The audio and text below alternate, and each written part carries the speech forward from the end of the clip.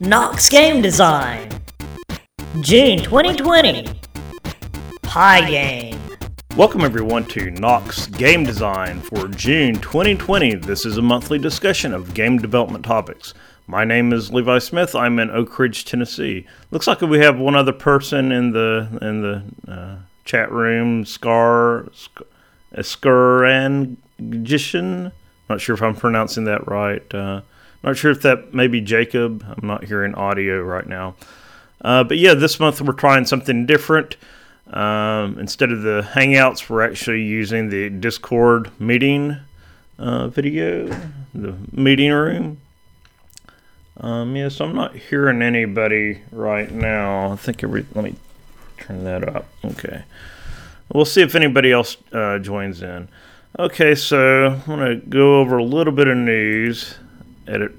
Exit full screen. So I think I can go here and share a screen and go, oops, I want to go back. I want to share a screen.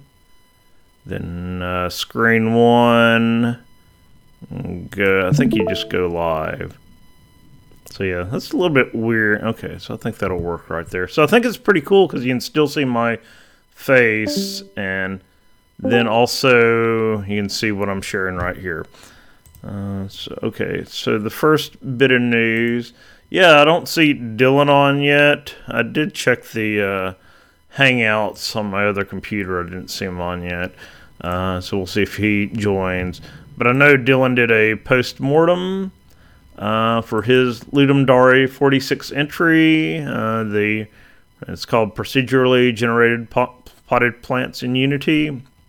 So he goes into detail about how he actually calculated how he did the branches for his potted plant game. So he did a potted plant simulator game. So you start out with just a pot, then your branches start growing, and then you got to feed your plant and water your plant. It keeps growing and growing. So he went into detail. It's a really good article. I recommend checking it out on how he implemented all this in Unity. So if you want to know more about Unity or how to implement algorithms like this in Unity, this is a good one to read right here. Dylan also did a talk recently. They had a virtual MomoCon this year. So Dylan did a talk on the basics of Pico 8. So you can actually see the video from that talk. It's linked on the main Knox Game Design site. Just go down to Joy of Game Development. Then you can see the recording on Dylan's video channel right here. You can actually play right here. So yeah, it's just a beginner talk on Pico 8, and how to get started, how to draw stuff to the screen, but your game loop and your draw loop and all that. So yeah, definitely recommend checking this out. And so he does a simple space shooter, how to put a ship on the screen, how to move it around, and how to spawn enemies and things like that. So the next bit of news. So I actually went out and submitted Knox Game Design podcast to a few different sites. We got listed on Spotify, so any Spotify users out there, you can go and listen to us on Spotify. I think the last 50 episodes are up there. So some of the earlier episodes where we were meeting at the TechCo Technology Cooperative and doing game reviews or whatever, those are starting to fall off. But all the ones since we started doing game design talks, they're up there. We're also on TuneIn. Now, this is a site that I actually use quite a bit, so I was happy to get listed on here. So you can get the episodes, Knox Game Designs on TuneIn, and as well as iHeartRadio. I usually don't use iHeartRadio, but I think it's also a popular podcast radio site. Another bit of news, Unreal, they released Unreal Engine 5. I'm not sure, I haven't downloaded it myself, but speaking of lighting, it sounds like it's out there for everyone to download and use. They have a little demo video here showing some of the capabilities, some like games and demos that they've created in Unreal 5. It looks like the lighting is a lot better. It looks like you can have a lot of more critters on the screen moving around at the same time. I'm not sure. They don't really get into the details of the editor or the ID or anything like that. So yeah, check out Unreal Engine 5 if you're into Unreal. I think they also changed the licensing agreement. I can't remember exactly what it used to be. I know Unity was like $100,000, so I think that after you make $100,000 and you have to like pay a percentage of your revenue to Unity. I think Unreal had a similar agreement, so I think they raised their cap to like $1 million or something like that. Also wanted to mention, so this week's talk is about Python. I want to mention the Knox Pi group. I haven't actually attended any of their meetings yet. But yeah, definitely check this out if you're interested in Python. And I was going to show off some of the things that I'd been working on. Recently, I've updated my Unity helper. So this is a little app that I wrote in Ruby. So what this will do is it will go through all of the games, Unity games in a directory, and it'll give you a lot of different tools that you can use to manage your game. The one new feature that I added is that it'll get the Playmaker version. It actually does that a new way now because before it was missing the minor version. But the reason that I originally created this was I had a whole bunch of different Unity projects on different Unity versions. So I needed a way to go through and see what version all of these games that I've written are on and which ones are on the latest version of Unity. So you can see, like this one right here, if it's on the latest version of Unity, it won't be highlighted in red. But if it's an old version of Unity, then it'll be highlighted in red. Or if it's off by a minor version, it'll be highlighted in orange. But the reason I did this, you can like check 2 or 3 games right here, and then you can have like check Windows, Mac, or Linux, or WebGL. Then you can build all of the games that you have selected all at once. Just by pressing compile selected. It'll actually even put these in zip files if you're wanting to upload your game to a site like GameJolt, where you have to upload zip files, so it will do that for you as well. But yeah, it has a lot of different tools, like for uploading to itch.io. It will run the butler command for you. One new feature I added was a set it config, so there's a whole bunch of different properties. Now, it will go on your system and try to find the latest version of Unity, and just stick it in here. But yeah, there's a lot of different options. Like you can set the company name. So whenever you press there's one of these where you update project settings, and that'll open up all the game projects you have and set that company name for you. That way you don't have to go in there and manually do that for all of them. So yeah, it's a pretty nice tool. If you have a bunch of Unity games and you want to compile them all at once or update them all to the latest version. And also there's an online docs button, so you click that. It'll open your default browser and bring up my wiki page. And it'll tell you how to set up the Unity build tool. Well, I guess if you already have it running, you've already set it up. But it'll tell you more information about each of the functions that are implemented in that tool. I've been working on the website, my leaderboards. So, from my talk last month, one thing that a couple of problems that I had, one was you would see every single score. So if somebody had a score like multiple times, you would see them each time in the leaderboard. So I added this new top scores by name feature. So now you only see the top score for each name if you select that option. You can always click all top scores to view all of the scores again. Also added latest scores, so you can see the last scores that everyone submitted to the site. And then I added the score stats by game. I want to add more to this later, but right now it just shows like the score count and the latest score time for each game. And I think that's it. I changed my GitHub to Levi D. Smith, so if you're looking for my stuff, it's at Levi D. Smith. I did update some other projects like Tweet Helper, so if you need something to manage your Twitter followers, you can try that out. And I don't think, and the time-lapse maker, it's still out there. I updated this about a month ago just to add a simple GUI to this. As with the other project, you can go to the wiki on my site and go back, and you can find more information about the time-lapse maker. So if you're doing Ludum Dare and you recorded a bunch of video files, you want to turn that into a time-lapse, you can just run this, and then that'll generate all the frames, and then it'll pull it into VDub for you, Virtual Dub for you, and turn that into a time-lapse video. Okay, let's see if anybody else has joined. No, looks like it's just me and Scar Antigen. Okay, so this month we're going to be talking about Pygame. So little overview.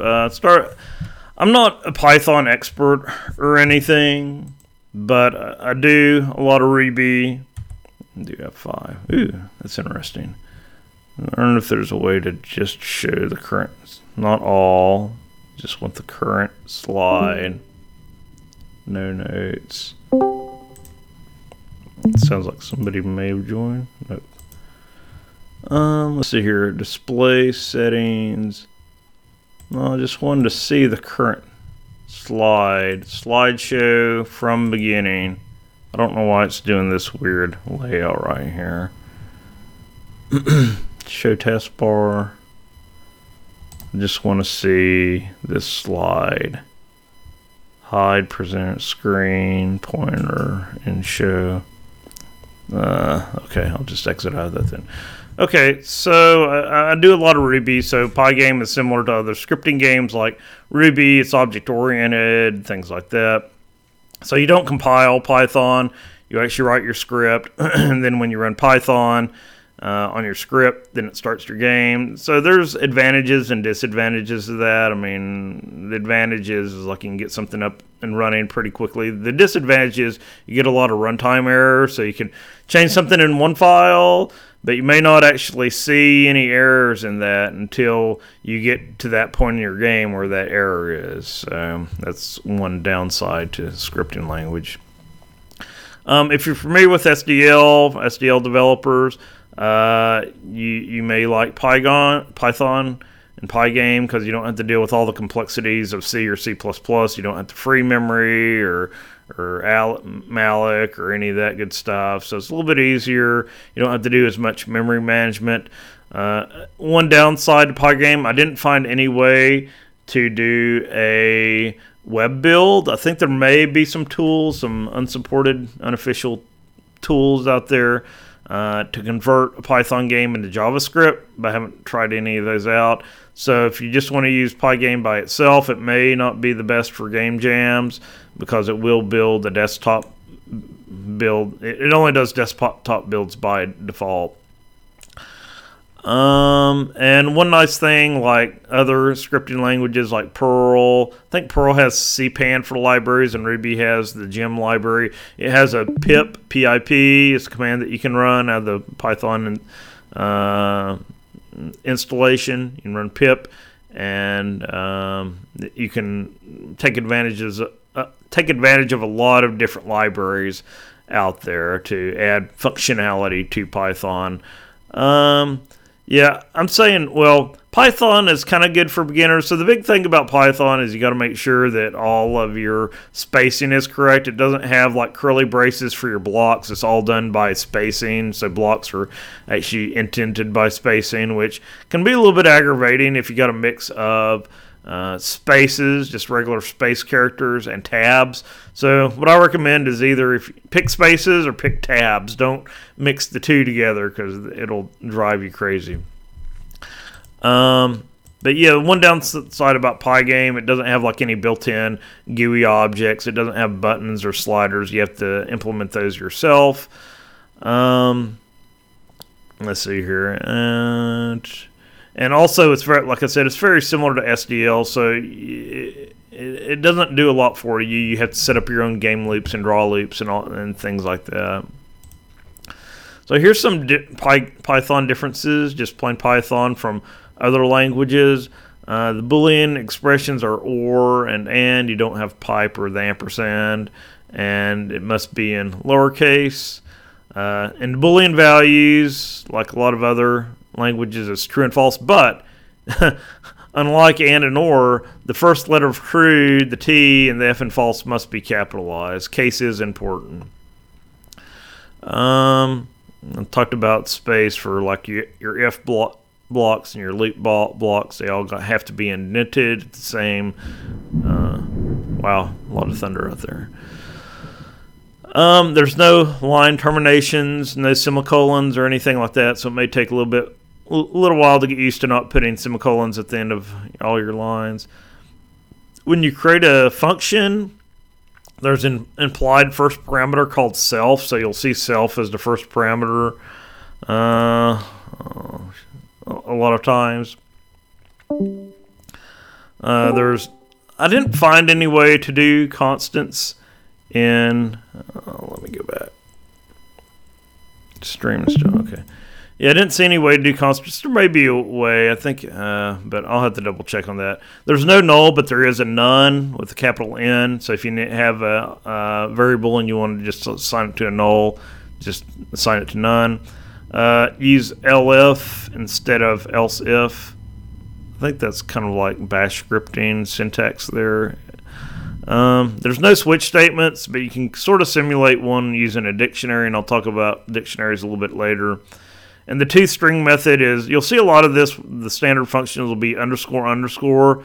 Then in this case it's stir underscore underscore and open and close paren. So what toString is, so I learned about toString in Java. Basically, if you have a class or an instantiated class, you can create the special method called toString. Then whenever you try to print that object without calling any functions or anything on that object, then it will implicitly call toString for you. So in Python, it's just underscore underscore str underscore underscore. So install Python, you just go to www.python.org downloads. Let's see if I can copy that link and open it up. So yeah, it's right here on Python site. I think I got the 3.8 version. They still had like the older 2.7 versions on here as well. So I just got the latest version out here for Windows, but they do have it for Linux, Mac, and other operating systems. Yeah, so you can optionally put the Python install directory into the environment variable, path environment variable. I don't have the code to do that, but it's just like set path equals, and you do percent path, percent semicolon, then add Python. Or you can go, and that's for Windows, or you can go into your system settings and go into environment variables and set your path that way. And that's helpful, like if you're in your DOS prompt right here and just want to type Python right there, then you can start it up from right there without going into any special directories. Oh, and by the way, if you just type Python by itself, then it takes you into this shell where you can execute Python commands. But to quit, you have to type quit and open and close parentheses to get out of it. So hello world. So we already started our Python shell right here. I'll go back into it. Python. So it's pretty easy. Just type print, open paren, hello world, close print, close, double quote, and close paren. And they'll print out hello world for you right there. So that's a good way to get started. Make sure everything is installed correctly. You can use either double quotes or single quotes. There's small bits of differences, sort of like PHP. The single quotes are more hard-coded, whereas in the double quotes, you can add a lot more special characters. So I wrote this simple number guessing game, a good way to get started out. So basically, it's going to generate a secret number from 1 to 100, and you're going to keep trying to guess the random number until you get it right. And every time you guess, it's either going to say the real number is either, or the secret number is either higher or lower than the number that you guess. So here's the code right here. You can see everything's indented properly. We got a while loop. So while the guessed number does not equal the secret number, we're going to say we're going to get the input from the user, which you just call input with open and close parentheses, and we're going to put int around that to cast it as a number, because by default it's going to interpret it as a string. So we've got to convert that to a number. Then it has this if else if or elif else block right here that tells you whether you got the number right, wrong, right, high, or the real number is higher or lower.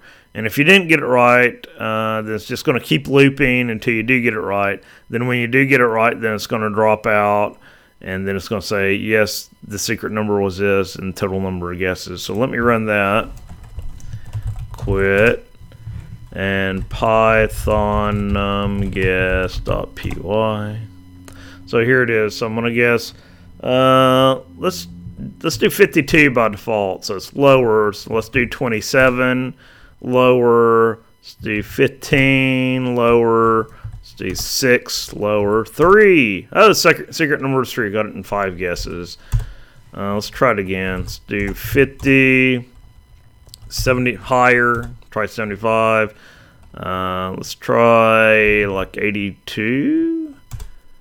Lower, so it's between 75 and 82. Let's try 77. Higher. 80. Higher. 81.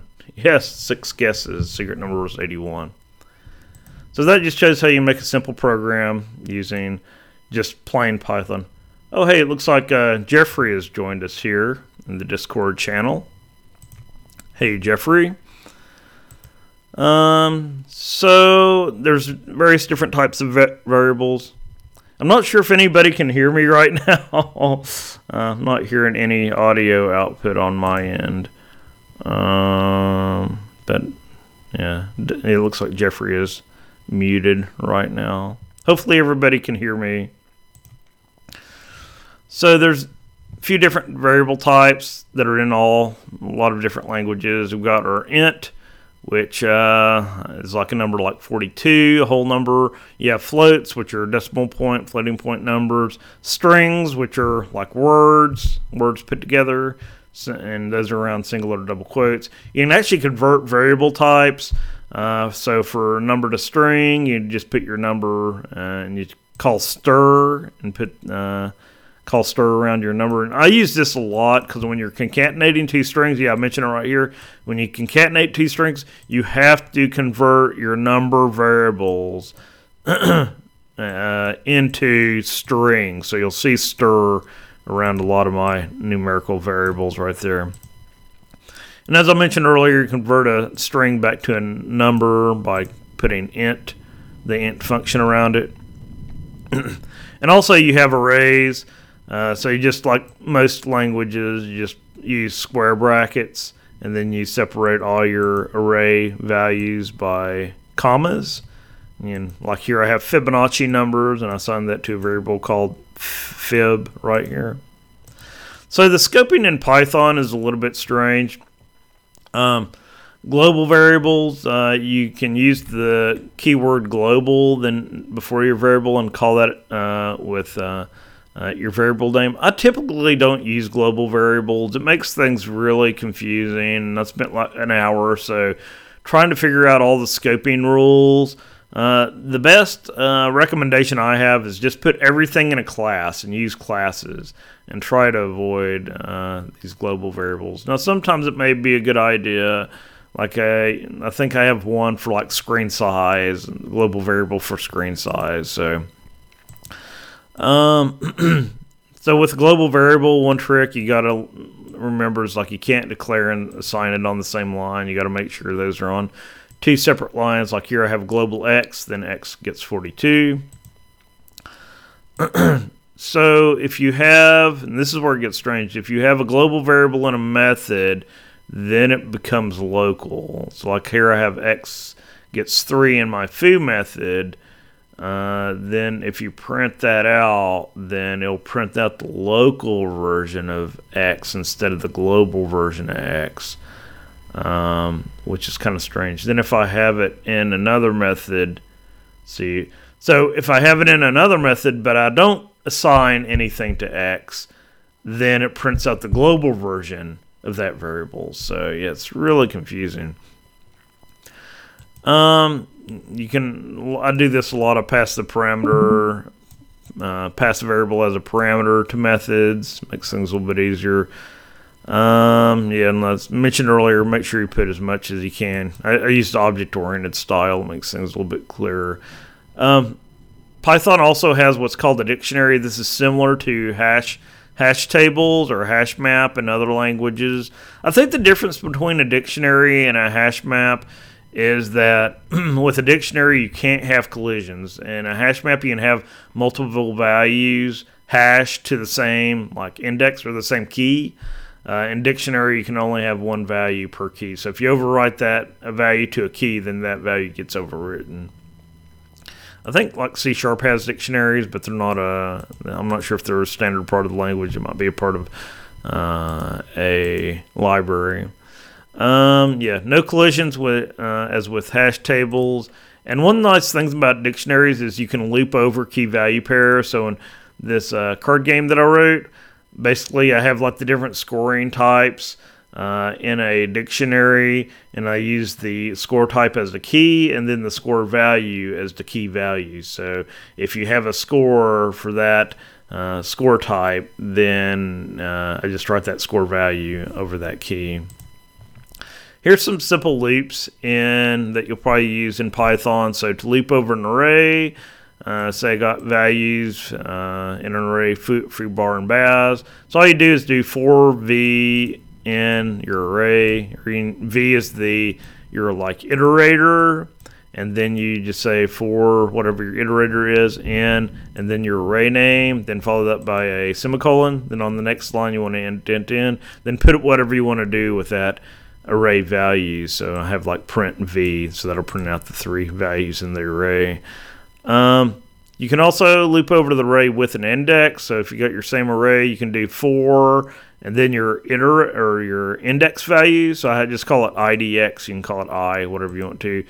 Then comma, then your iterator name. Then you say end. Then you got to use this enumerate function and then pass in your array. So what that will do is whenever you print out that value, that should be stir IDX. Then it'll print out that array index, such as 0 for the first one, 1 for the second one, and 2 for the third one, and then your value right there. And that's sometimes helpful if you're trying to access values by the index, array index. You can also loop over a dictionary. So I have a dictionary right here, and basically this converts single characters into their, let's see here, what do you call that, phonetic equivalent. So here we got A is associated to alpha, B is associated to Bravo, C is associated to Charlie. So to loop over this, we say for key in my dictionary, semicolon. Then we want to print out the key value, which is our A, B, and C, and then the actual value associated. So we pass in my dictionary. Then we use the square bracket notation and pass in the key. Okay, so that's the basics of Python. Now if we want to get started with Pygame, Pygame is the library that allows you to draw to the screen, make a window, draw to the screen, handle keyboard presses, handle the mouse, things like that. All we got to do is go into the Python directory wherever you installed it, then cd change directories into scripts, then you just type pip install Pygame, and that will go out to the Python website, download all the files for you, and then install it for you. So it makes it really simple using that library. So drawing to the window, here's a pretty simple example of how to draw. We got a line command, pygame.drawLine. Then you pass in your display. So your display is kind of like your window, your main window.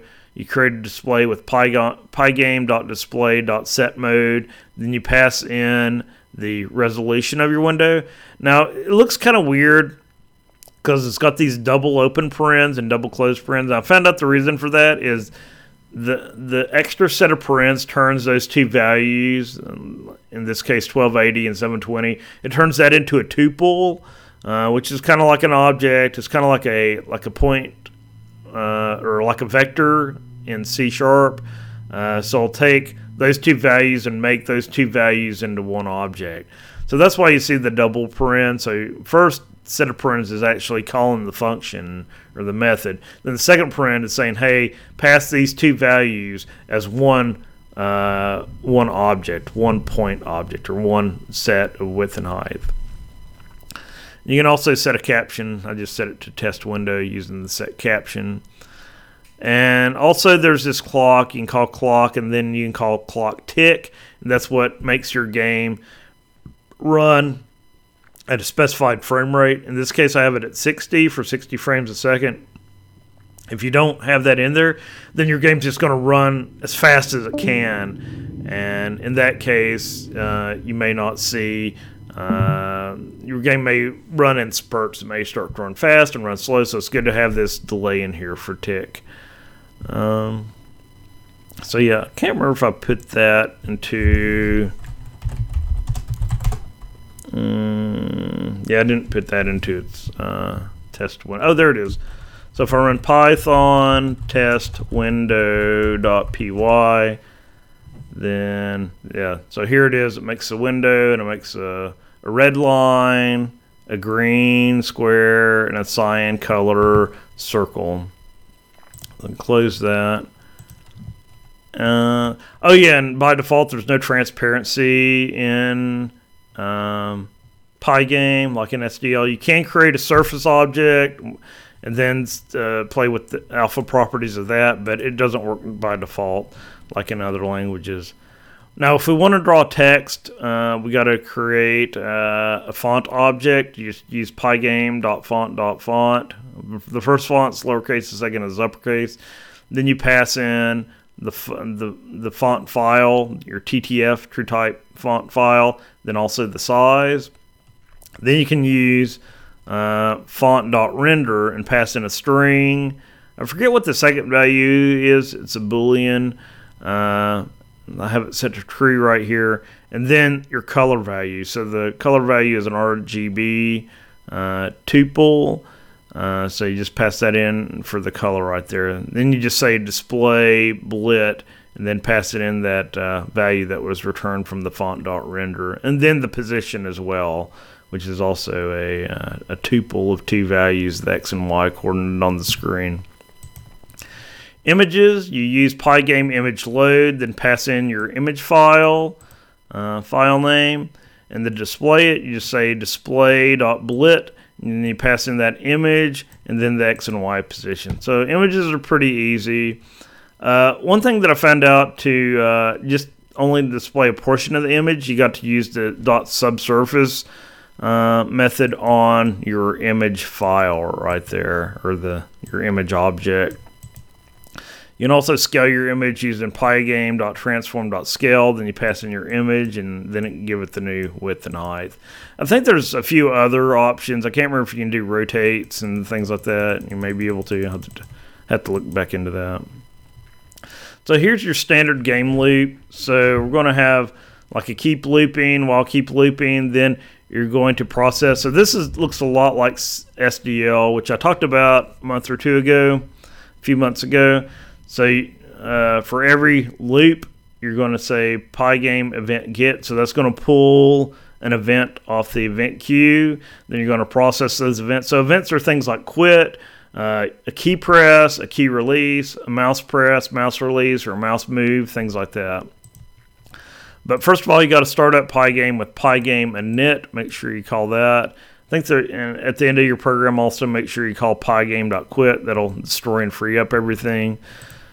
Yeah, so we're going to quit when we get the quit event, process the events. So I always recommend you don't have to do this, but I remember when I started programming, I always put all my draw code and all my game logic in the same files, which that's not a good thing to do. Create separate update and draw methods. That way you keep the game logic and the drawing separate, which makes your code a lot cleaner and easier to maintain. So So you can call Pygame display update to update the display, your main display object. And I talked about clock.tick, which pauses till the next update, and exit, talked about that. So this is also looks a lot like SDL, simple direct media layer.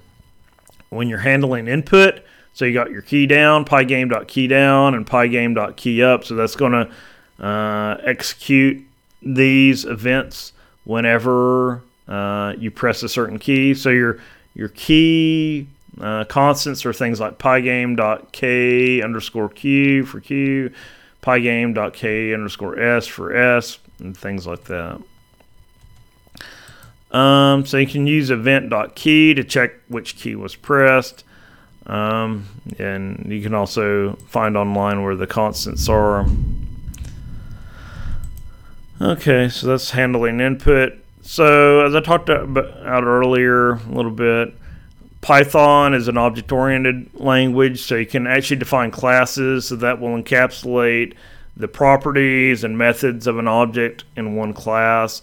So here I have a ship class, so it has an x, y position, a width and a height, x and y velocity. I could have did these as tuples as well if I wanted to clean this up.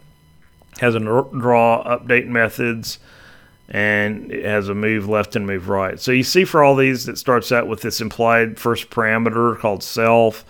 So whenever you're calling this, you don't actually put that self parameter in there. It's just kind of implied.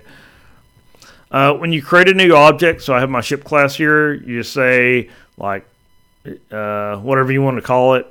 Let's say S. You do S equals, then ship, and open and close parentheses. In most other languages, you have to use the new keyword. So in Python, you don't use the new keyword.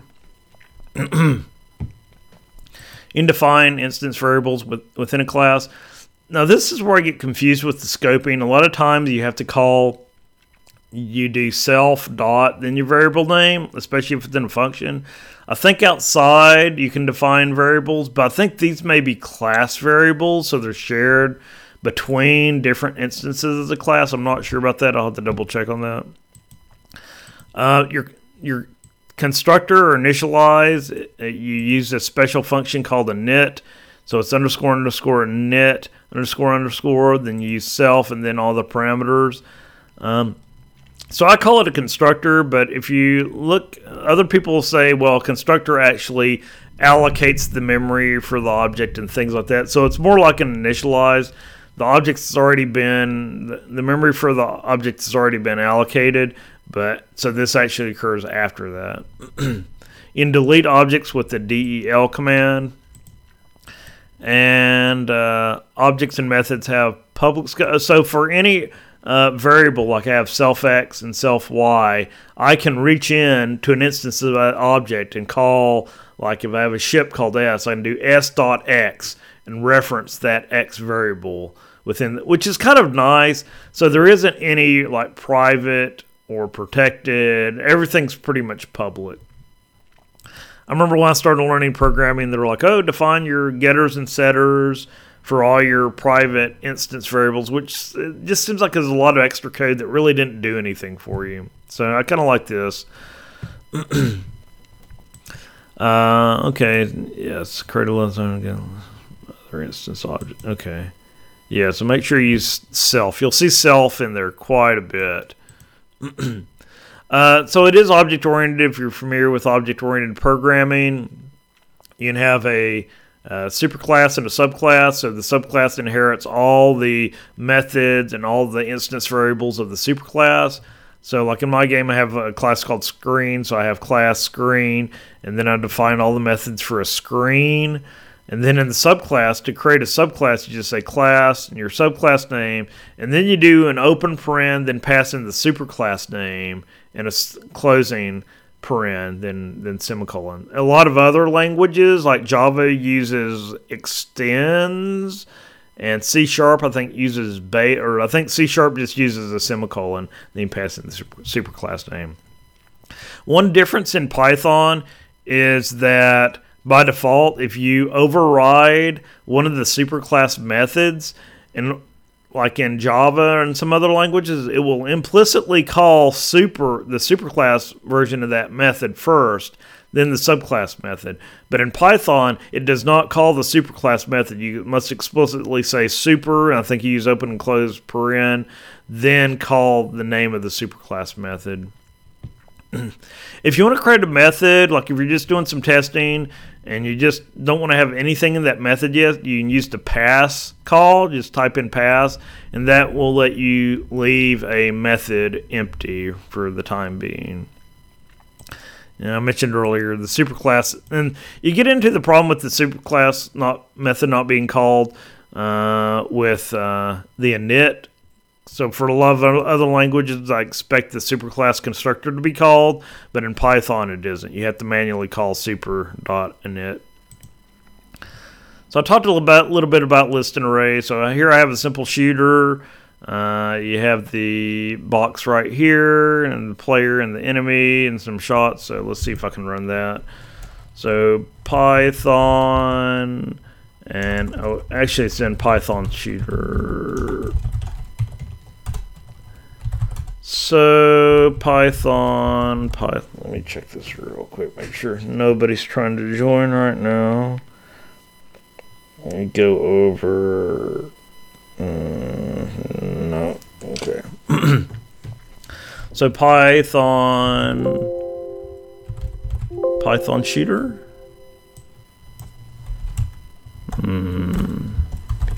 There we go, Python shooter PY.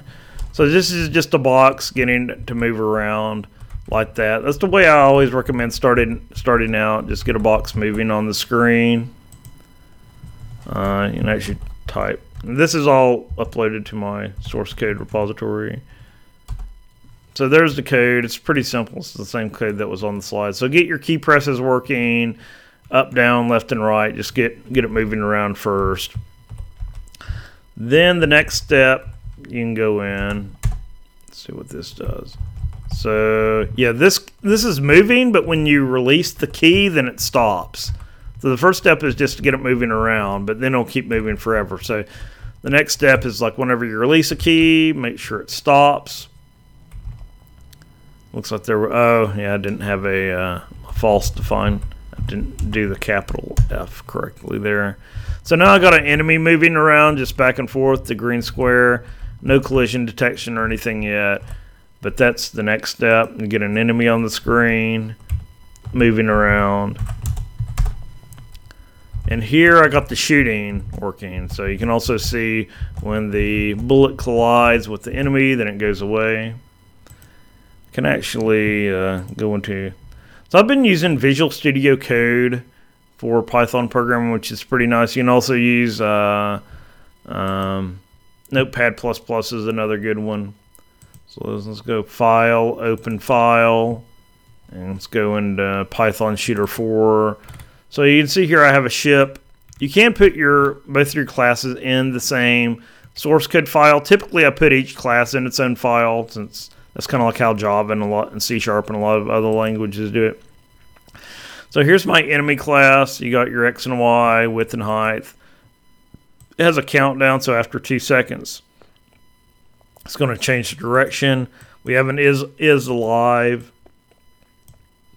property saying whether the enemy is alive or not. We have a draw, so it's basically just going to draw that simple rectangle. So if I wanted to take this a little bit further, I would go in and replace these with images instead of just plain rectangles. Then we got an update which tells it which way to move. So here's my bullet class right here. It's very similar. It's going to have a velocity of -5 because going up into the screen is a negative value. And then I have a check collision, so it's just going to say if the bullet is within the bounds of the enemy, then we're going to delete the enemy, set the is alive as to false, and destroy the enemy. So I forget what the final version is. Simple Shooter 5. Oh, so the last version is multiples. So you can see here one improvement that can be made is whenever the bullet collides with the enemy, I should also delete the bullet as well, because this is kind of like a bullet just keeps deleting everything in its path. So you can destroy multiple enemies with one bullet right there. So, yeah, if you wanted to improve this, you could add a score and different types of enemies and all that good stuff. So, yeah, it's a simple Python shooter game right there, and just not many lines of code. So, to do music and sound effects, use Pygame.mixer. You can call it music load and give it the MP3 file that you want, which is pretty nice. You can use set volume to tell it how loud it is. Then with sound effects, you can use Pygame.mixer.sound to load the sound effects. I'd typically use WAV files. And then to play your music, you just use Pygamemixer.music.play and pass it in a -1 to make it loop infinitely. You can also pass in like a 1 if you only want it to loop. You don't want it to loop, or 2 if you want it to loop twice. There's also a special event called Song End. So if you actually want to do something after the music stops playing, you can look for this Sound End event, which is pretty nice. I don't know any other language or library that does that. I think basically in most languages you have to check yourself to see if the music has stopped playing. And then for your sound effects, all you have to do, if you have a sound object, you just call .play and they'll play the sound effect for you. So as I mentioned earlier in Pygame, I'll try not to go into too much detail on this, but it has no GUI objects, no buttons or anything like that. So I created my own button called class button. It's got like a position, a width and a height, a label, and just to give an example of how this can be implemented, it doesn't have any input fields or anything like that either, like a text field. One thing I'll just say about this, one thing that's nice about Python is like in my button class, I have an action value, which I don't see in here. I guess you just have to manually assign it from outside of class, but whenever, oh, here it is. Return, no, I don't have it. I guess I call it from another class, but you can assign a function to, oh, there it is, self.action, none. So you can actually assign a function or a method to a value, which is pretty cool. So whenever this button is clicked, then you just say button.action, then put open and close parens, and then it will call that action that you assign to that button, which is pretty cool, which you can do in other languages, but you can assign it directly to a value right here. One thing you got to watch out for is that will only call the action with no parameters. So to call an action with parameters, you have to assign those parameters as an array to like another value in your button class, which I do have in a later version of this. So basically in my screen class, I'll loop through all the buttons that have been created from that screen and check to see if any of them have been pressed. Then if they have been pressed, then call that action. One other thing you probably want to do is like you can change the cursor using Pygame, which I don't have the code right here, but you have a few different options like a diamond cursor and a pointer and things like that. Yeah, so whenever you're looping through your buttons, if you want to change into a different icon cursor whenever you're hovering over the button, then you just use that command, which I don't have on here right now. One other thing that I've used a little bit is command line parameters. To get the command line parameters, like in a lot of other languages, you use args or something like that in your main method. In Python, you have to import sys at the top, sys. Then you say, then you actually look into that returns an array. Or actually, you can use sys.argv to get the list or the array of command line parameters. So you can loop through those and then see whether that command line parameter, like here I have -param, if that's in that array, then you can do something for that command line parameter. One thing that I got working is the networking. So if you want to like call a website or make a URL, a web HTTP request, and you got to import URL lib.request. And then you can do URL lib.request.url open and then pass in your URL to call that URL. Then if you want to get the input back, whatever is returned, you use .read. So I got the leaderboard stuff working. So I created a simple game, which I'll demo real quick. See if anybody else has joined. Okay. So I created a simple game called Koi Koi. CD Koi Koi. So Python koi.py, no music. So you can actually just like start here, and here's like an option screen. So I can call this Knox game, like that. And here's my little button classes. So you can click these buttons to change like the number of rounds. This hint isn't working yet, but in Koi Koi, you can read more about it on my website. But it's a Japanese card matching game. So you can begin and put all the cards. So you got to match the cards in your hand with the cards on the table. And I have these number values, which actually show what value these are.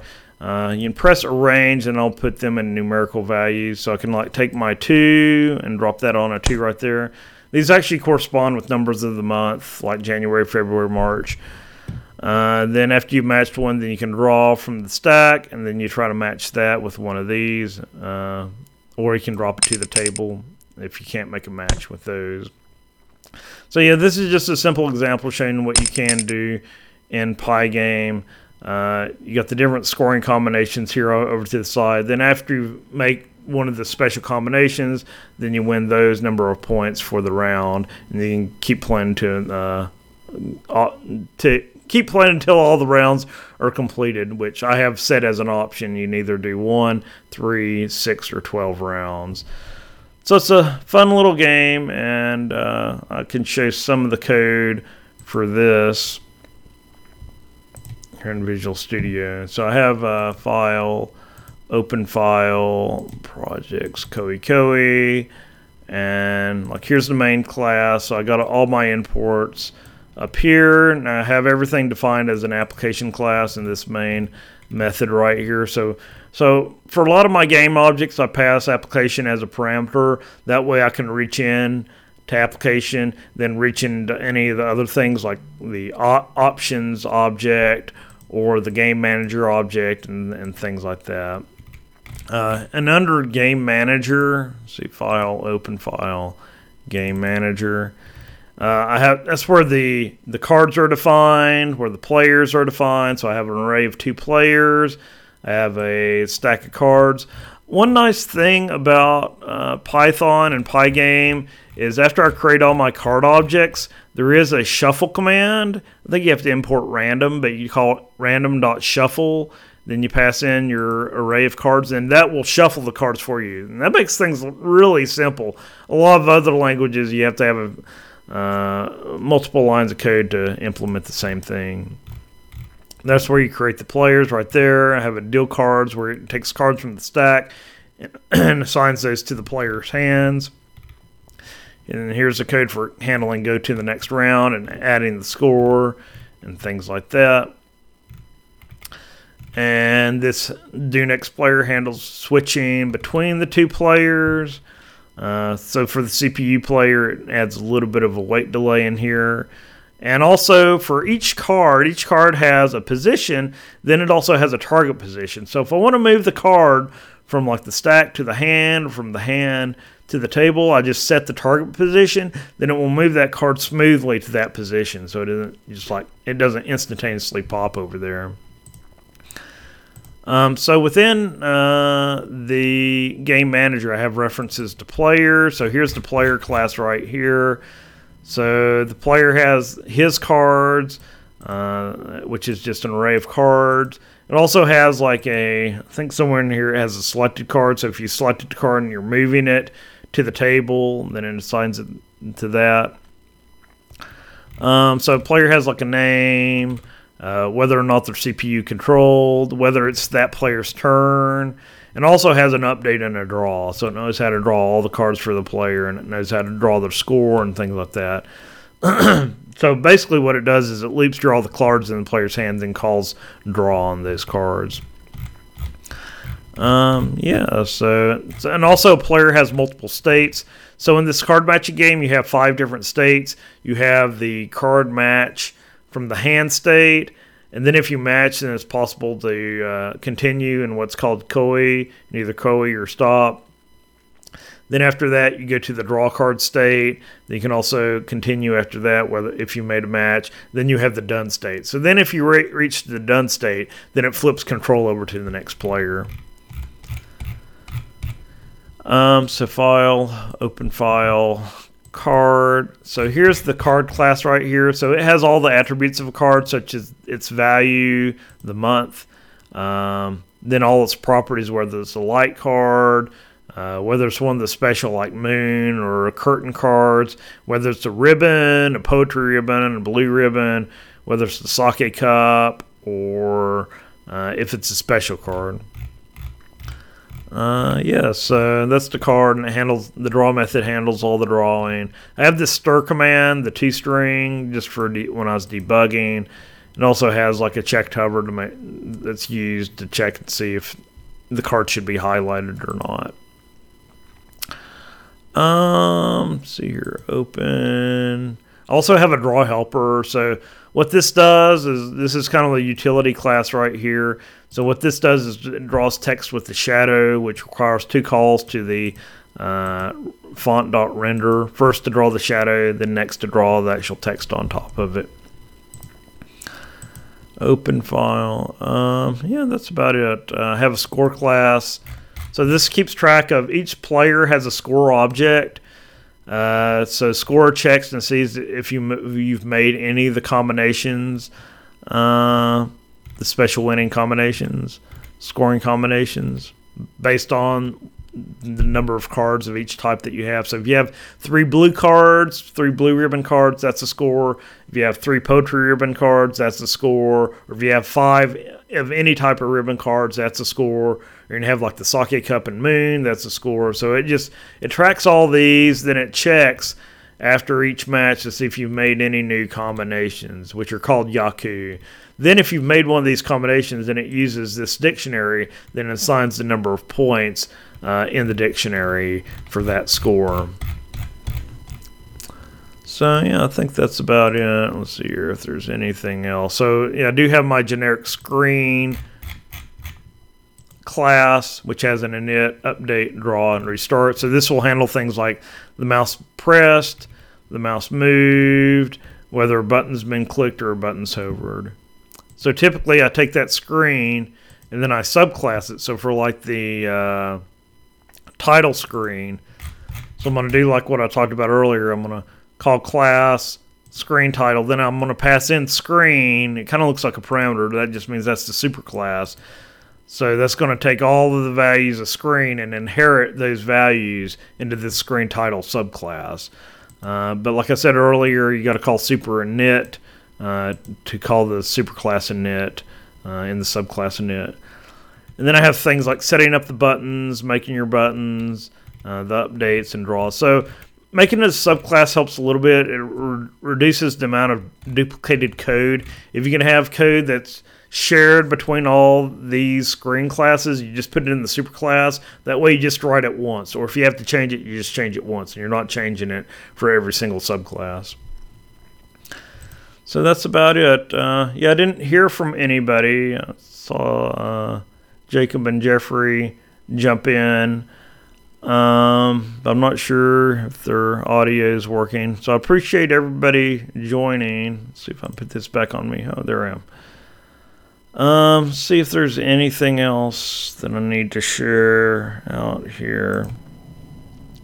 Oh, so I was going to mention Jared in the Discord channel. Oh, we had one new person join the Discord channel. I'm not sure if I can jump out right here. I think if I go over here, it's going to totally kick me out. Let's see here. But yeah, check the Introduce Yourself channel for all the new people that have joined our Discord channel. I was going to check out Jared's game, if I can bring it up. GitHub. Jared. So he's been working on a dungeon game. Oh no. It's not coming up. But he's been working on a dungeon game. He showed off some of the textures he's been working on, like the bricks. And I know he was asking people in our group, is like, well, does kind of like the shell shaded or cartoony graphics work better than the real graphics? I saw some people chime in saying it really depends on what type of game you're going for. If you're going for like a Resident Evil survivor horror game, I guess you'd want to use the more realistic textures. But if you're going for something more like a kid's game or some like a comic book style game, then you go for the cell shaded graphics there. So yeah, we'll see if we keep doing the Discord or not. May go back to the Hangout since I didn't hear from anybody today. But yeah, so I have a few more talks planned coming up in the upcoming month.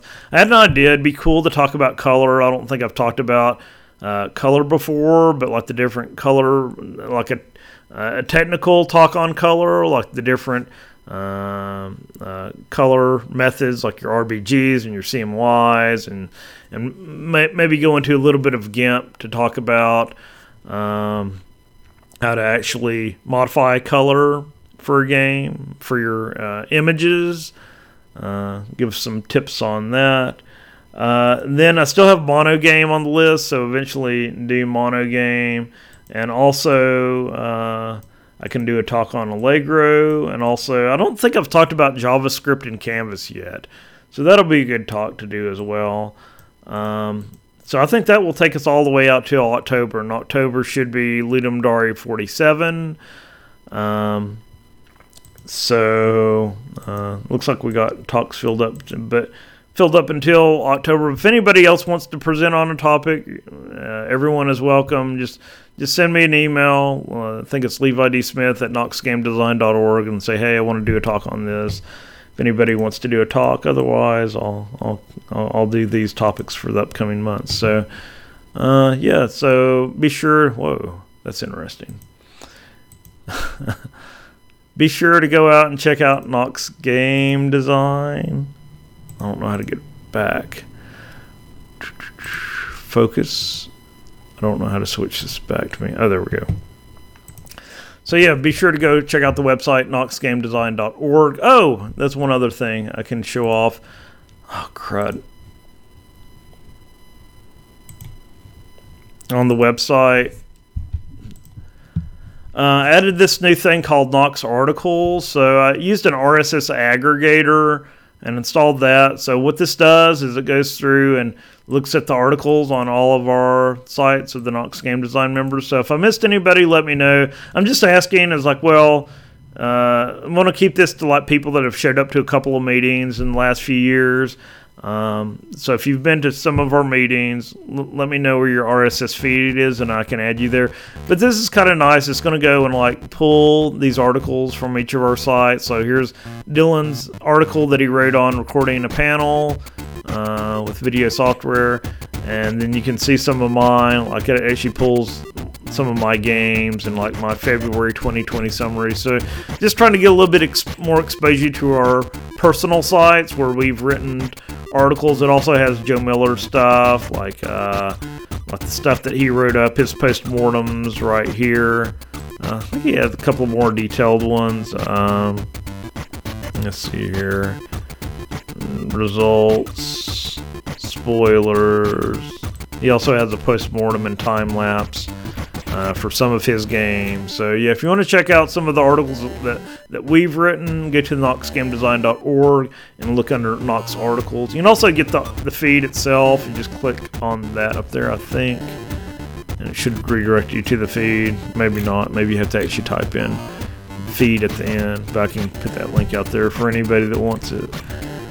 Yeah, so that's basically it. Switch back over here. Aw, crud. Yeah, I'm going to have to learn this new Discord interface. It's kind of crazy here. Okay, appreciate everyone joining, and I guess we'll be back in a month.